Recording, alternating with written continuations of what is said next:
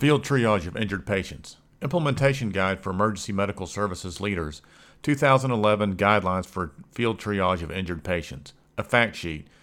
Accurate field triage is an essential component of providing optimal injury care to trauma patients, and the decision to transport a patient to a trauma center or non-trauma center can have an impact on that patient's outcome. The National Study on the Costs and Outcomes of Trauma identified a 25% reduction in mortality for severely injured adult patients who received care at a Level 1 trauma center rather than at a non-trauma center. The 2011 Guidelines for Field Triage of Injured Patients will assist you in ensuring that injured patients within your system are transported to the right place at the right time. The 2011 Field Triage Decision Scheme includes 4 steps. Step 1, Physiologic Criteria.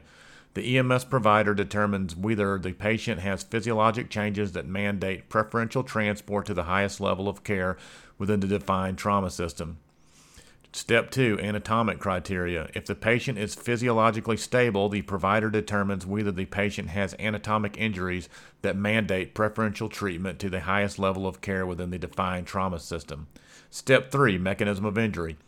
If the patient does not meet physiologic or anatomic criteria for transport to the highest level of care, the provider then considers whether the mechanism of injury suggests a high risk for serious injury that warrants transfer to a trauma center, which depending upon the defined trauma system, need not be the highest level of trauma center.